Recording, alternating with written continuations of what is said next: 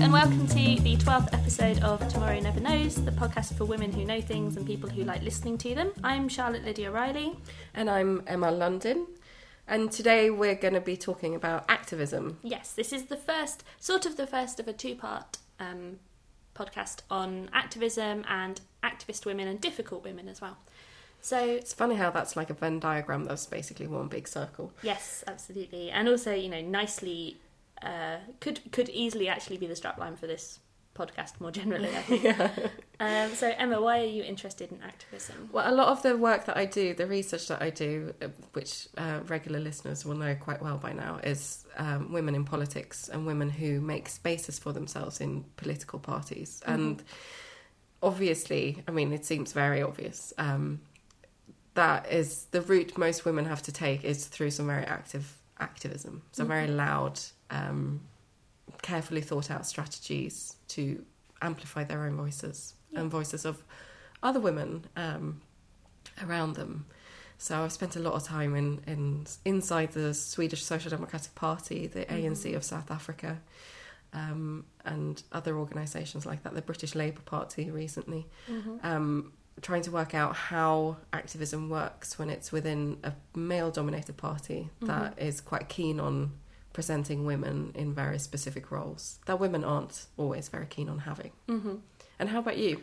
So I'm interested in activism quite broadly from an academic perspective, because I'm interested in and kind of constantly trying to think about the ways in which academic work fit into activist kind of politics as well. So how far is the work that we do inherently activist? How far, if you're writing about women's history, how does that kind of fit into activist in women's rights, for example? And in my work, I'm interested in activism because I'm interested in the blurring of boundaries between political life and personal action. Yeah. So I think a lot of the time when I talk about activism, I mean kind of extra political party work or stuff that's going on at the margins.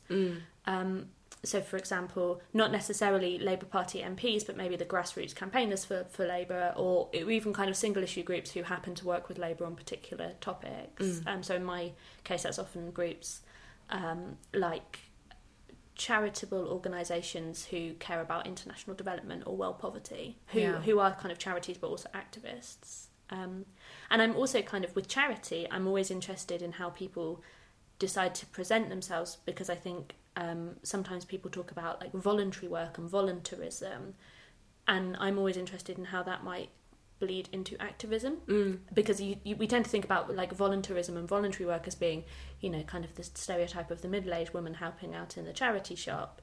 But actually, is that itself activist? Is that doing something kind of practical, political? So I'm interested in those kind of intersections, I think. Yeah, it's a very fascinating topic. What I've found is that in a lot of... so we know Sweden as this gender equal utopia, right? Where everything is just paved with, I don't know, pink hats or something. And what I've found is that it's a joint thing that has happened through both the extra-parliamentary feminist movement and the actual women's activists within the Swedish parliament. So Sweden had, in the late 60s and early 70s, like a host of very women-friendly laws made, which were part due to the pressure put on politicians by the second wave feminist movement, which in Sweden is mostly a group called Grupp 8, who are sort of it means Group 8. They were very well educated. They met at university in a sort of discussion group. Very vocal, very good at making front pages. And they kind of pushed the idea about free abortions, for example, up on the agenda, and the fact that daycare places were needed because mothers need to go to work. But it wouldn't have happened had it not been for the Social Democratic and maybe communist women in the parliament, and also Centre Party women, Liberal women and others who actually made the laws, who very often feel quite they can be a bit dismissive of the feminist movement because they feel like it's all placards and demonstrations, whereas they've actually made the laws. And I can see that there's a bit of a tension between the two, but I really feel like they work so well in cooperation with each other, and maybe partly because there is a competition between them. Yeah, that they're not really natural allies. A lot of the time. I think they're much better at natural allies now when the parties are meant to be feminist in Sweden. But yeah. It's interesting that kind of... Because when I say activist, when I picture an activist, I imagine a demonstration and a placard, I think. Or even kind of more direct action. You know, we talked a couple of weeks ago about suffragettes. Yeah. You know, they're activists, they're doing like practical... you know, often quite violent or disruptive actions, you know, breaking into the House of Commons or smashing windows with toffee hammers or whatever. But obviously, also, you know, the non-violent suffragists, the women who were working on kind of changing the law and getting getting petitions, are still activists. They're still kind of doing political work. Yeah.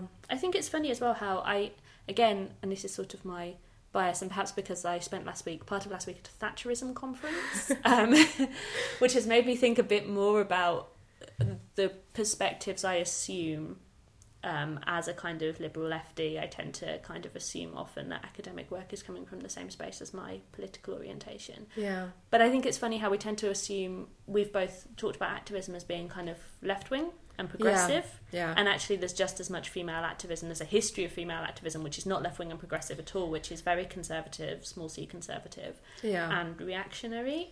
And is that a thing in Sweden as well? Is there kind of a reactionary activist presence there? Definitely, and I think you don't really have to go very far into Swedish history for even the Social Democratic Party to have a very reactionary kind of activism. I mean, before we started recording today, we were talking about the fact that abortion in Sweden was legalised in the 30s for medical, mental and eugenic reasons. I mean, eugenics was a big thing in Swedish social democratic policy in the 30s, 40s and 50s. And I think it doesn't take long for the backlash towards the feminist advances to be organised in itself. Yes. And there's quite a lot of organised anti-feminism. I mean, a lot of it isn't actually tortures carried by women. Some of it is. But I think it's less visible in Sweden that the sort of alt-right, which is a word I absolutely hate, the old fascists, is what I prefer to call them. They have fewer female front people than they do in, say, the US. Yeah, there's that space for women. I mean, women activists on the right are often a legitimising presence, right? Because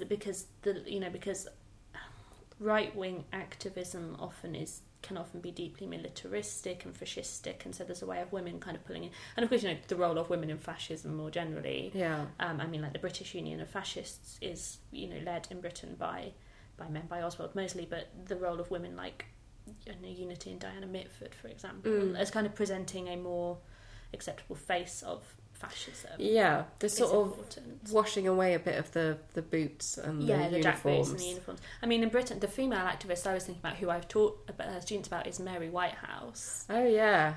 Which is an interesting case study of activism, because she is, you know, resolutely conservative. She's very right wing. She's a teacher, and for those of you who haven't heard of Mary Whitehouse, she's a campaigner on kind of social and moral purity. She sets up the National Viewers and Listeners Association, the MVLA, in the 1960s, and she campaigns against what she sees as the kind of terrible dregs of the permissive society and these awful things that are happening. And it's against moral degradation. Exactly, against the context in Britain of not only things like the legalisation of homosexuality and abortion and the rise of the women's movement, but also like the loss of the British Empire, the Beatles, you know, all of these things that seem to be undermining Britain internationally.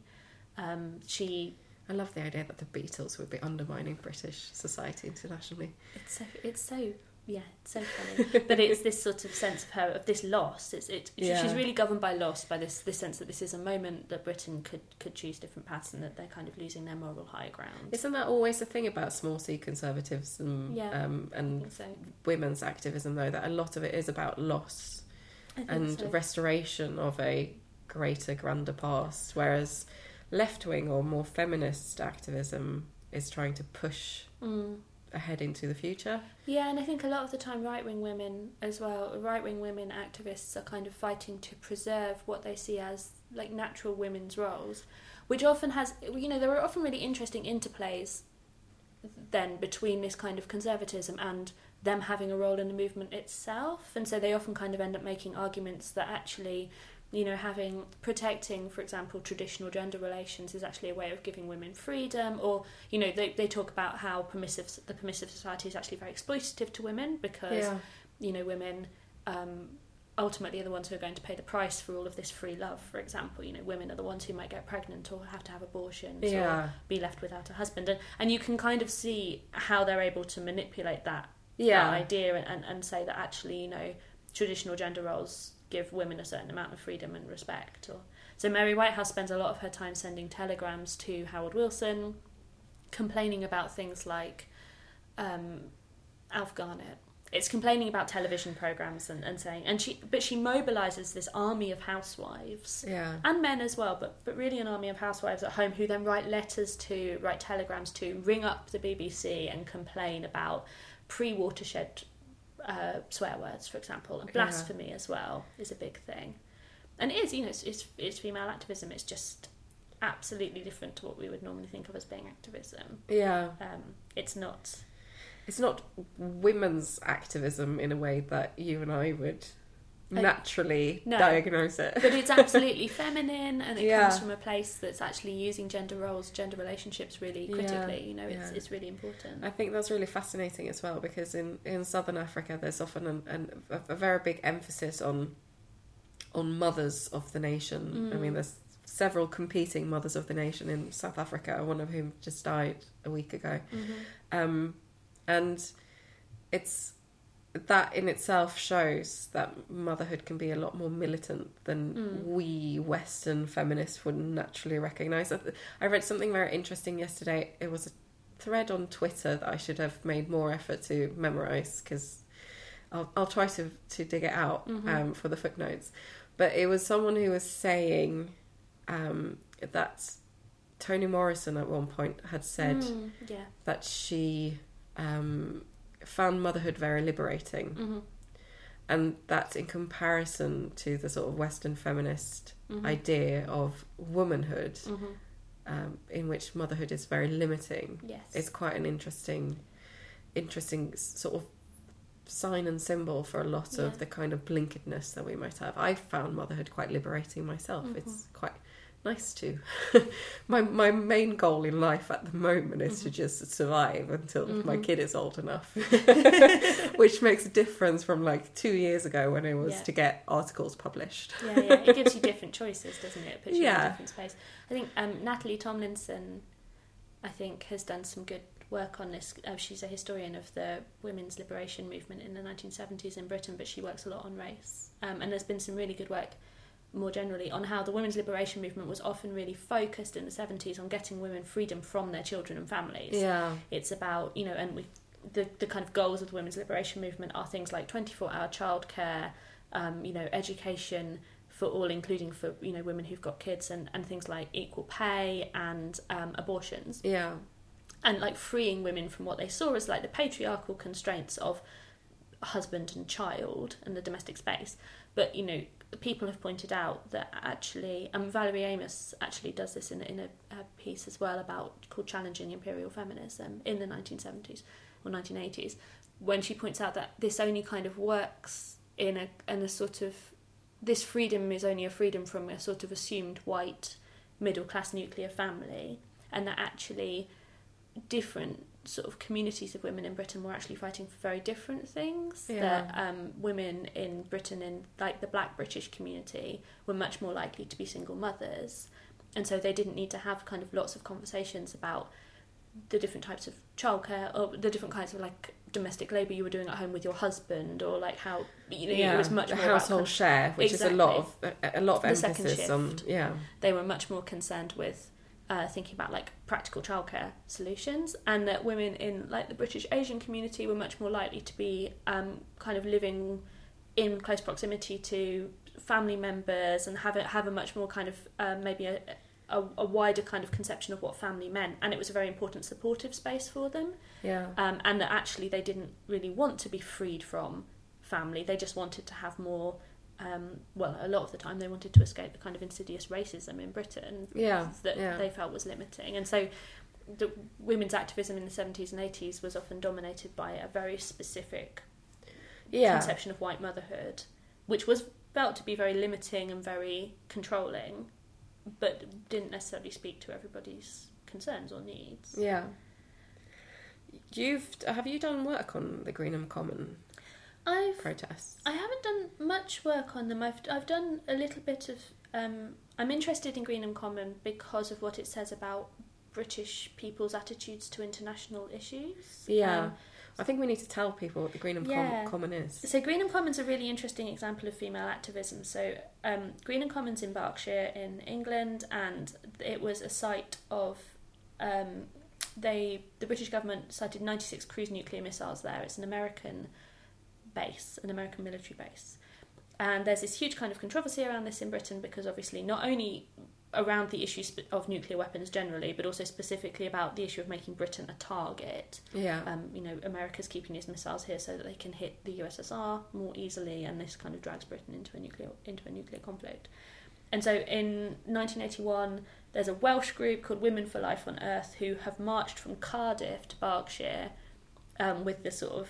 They want to try and challenge the decision to put these missiles here. And they don't... their request for a debate is obviously completely ignored. There is no kind of...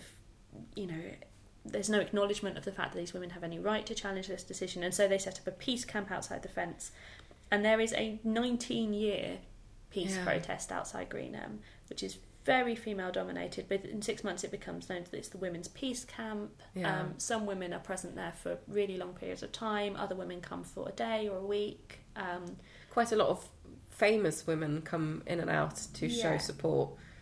Absolutely, and famous men too. There was a really good exhibition at the Imperial War Museum on peace protests, and they had some really good news footage, and they saw Fenner Brockway, the very campaigning Labour Party MP, who at this point was very elderly and in a wheelchair, being kind of wheeled very enthusiastically over very rough ground to go and meet he's very enthusiastic about it, to go and meet the Greenham Common women and give talks and things. That was such an excellent exhibition for many reasons, but part of what they had done was kind of recreate a bit of the fence, because the women present at Greenham would kind of decorate the fences around the camp, so there were rosettes and ribbons and flowers and a very kind of arts and crafty protest. Absolutely. It was very using these kind of ideas of femininity, and there's been some brilliant academic work. We'll put some footnotes about. There's lots of researchers working on Greenham at the moment, or a few anyway, more than there have been in the past, and they'd do things like make huge kind of carnival dragons that they would use to try and get past the security guard. And it wasn't just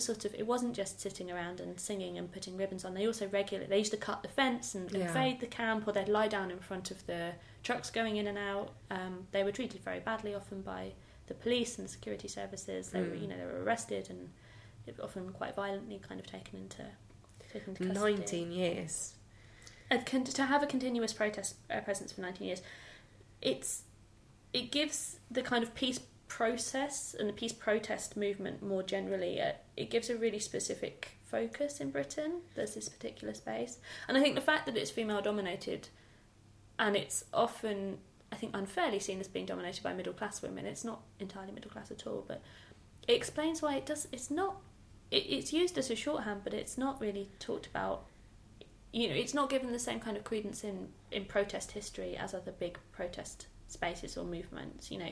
People talk about the March from Jarrow, which is really important, the 1936 Jarrow March. I think so. We'll double check. Yes, the March from Jarrow down to London to protest unemployment. Of course, that's really important, and that should get a lot of acknowledgement. But Greenham doesn't get as much, and I think at least partly because it's seen as being a bit silly. It's women sitting around singing Kumbaya. I think often as well, when it's something that's women dominated in a protest movement like that, it's often seen as very separate from any kind of power structure that would possibly change or be swayed by the protest. Yes. And I think that's quite interesting to think about. Very often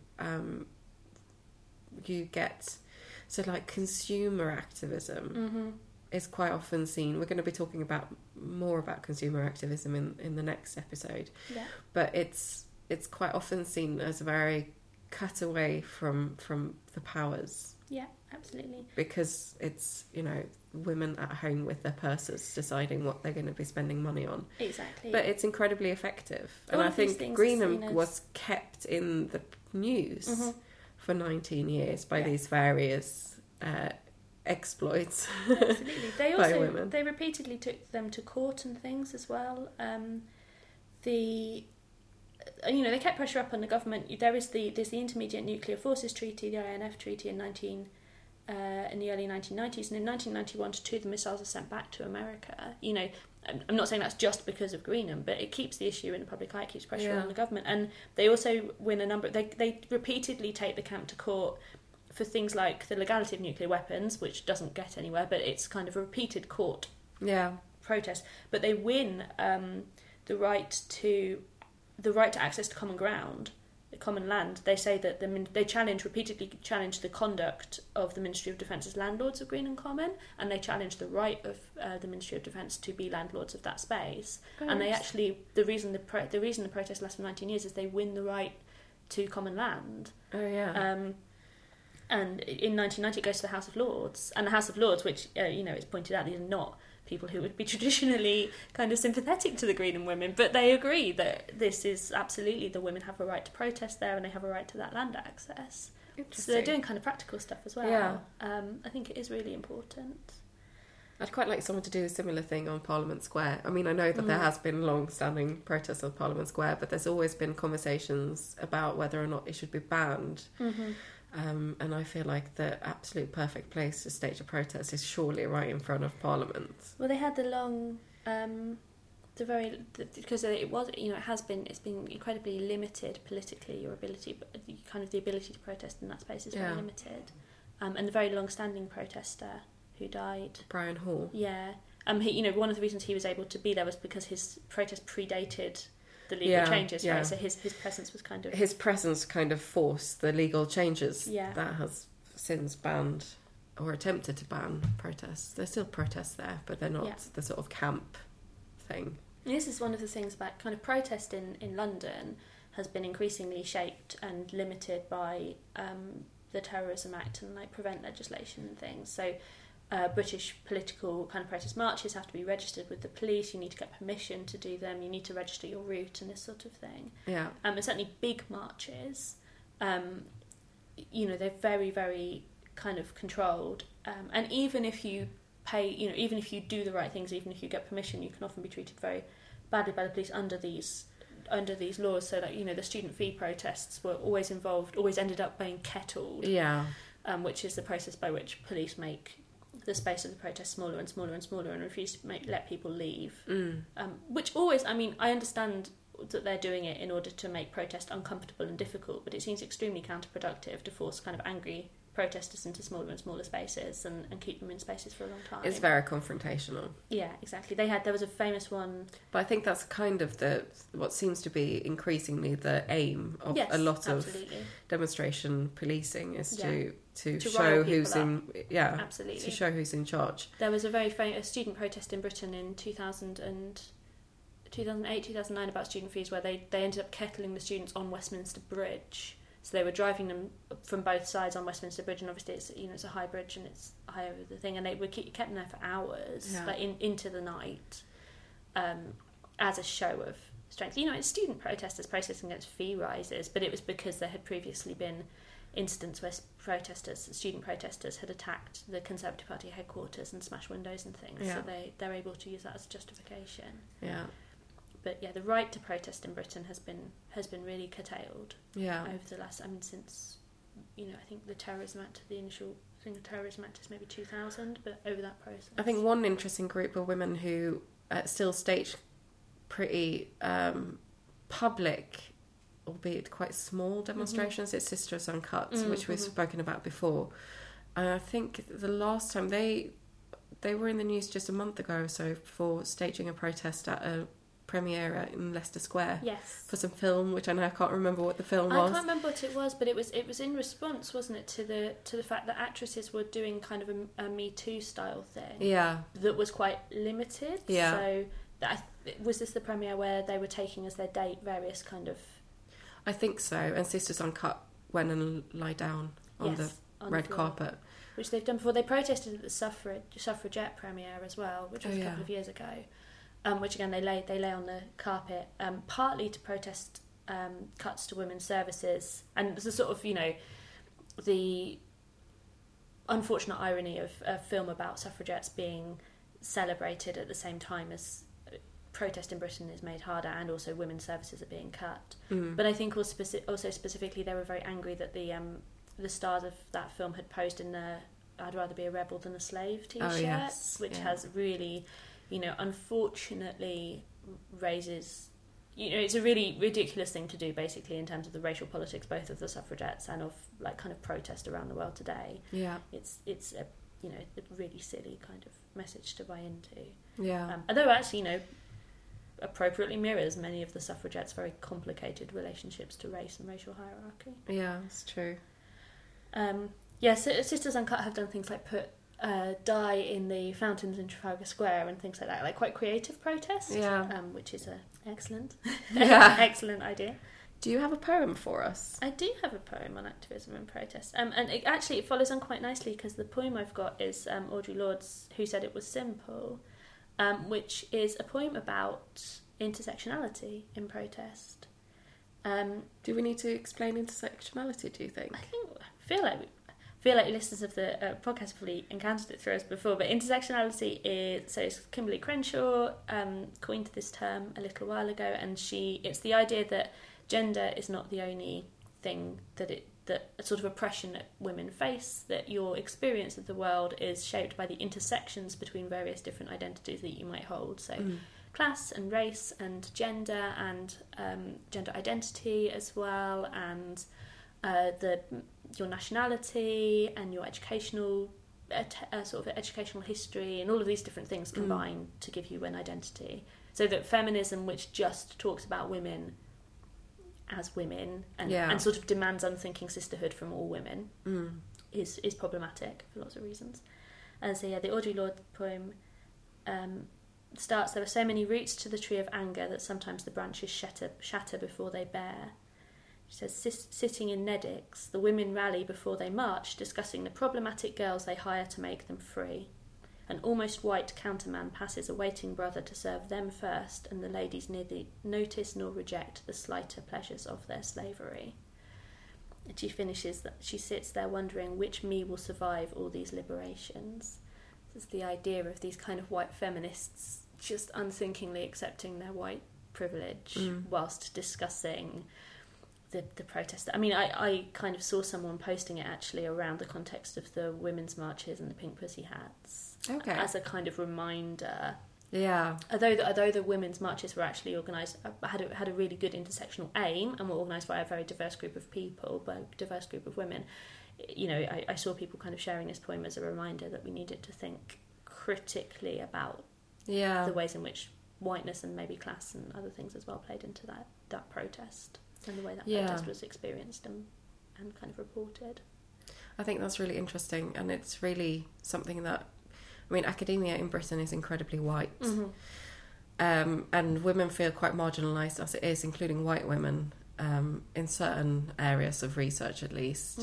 And I think it's very important. We are two white women. It's very important to remember that we are not without privilege. No, exactly. And we can't speak for many more people than ourselves. Yes.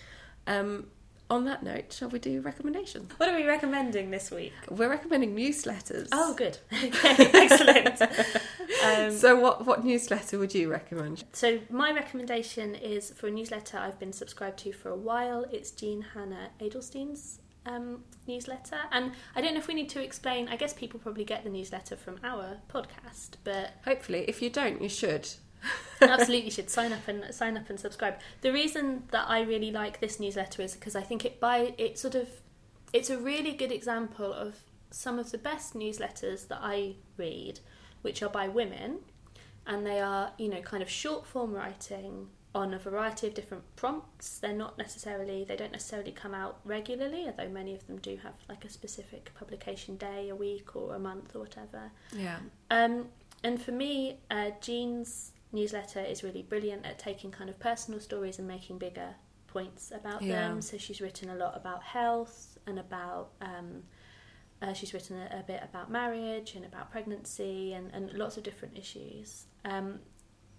It's a sort of, it feels in some ways like an email from a friend, but it's also a story about something important. And I really like the fact that this is a space that women seem to have really embraced. Most of I subscribe to maybe 1 or 2 newsletters by men, but I subscribe to loads by women. Yeah.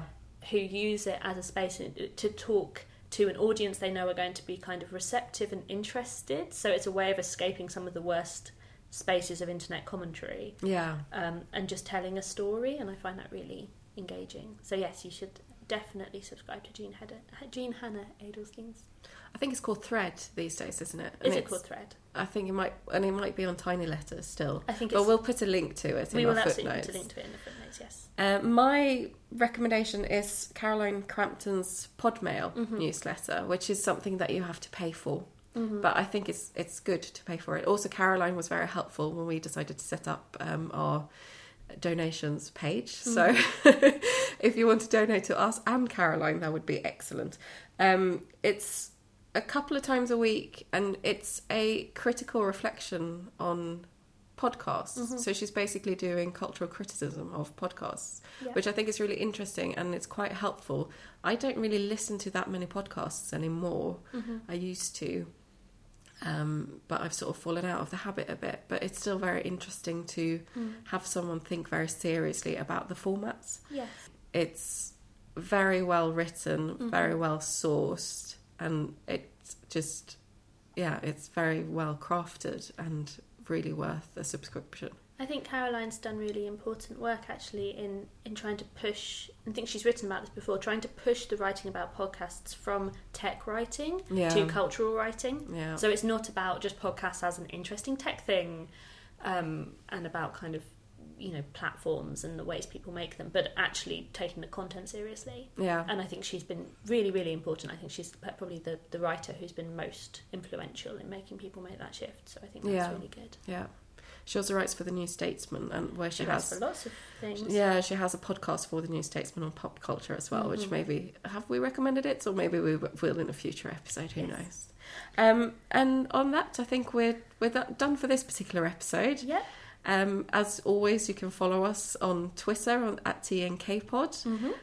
We have a website called tomorrownevernowspod.com where you will find our newsletter and our donations page. You should absolutely subscribe to our newsletter, because that's how you get our footnotes. That's true. Increasingly my favourite part of this podcast. Just all the references of everything we've been talking about. We're also on Facebook, and we have individual Twitter accounts as well. But yes, there's lots of ways of getting in touch, and we really love to hear from you listeners. So do email us. And on that, it's bye. Yeah, bye.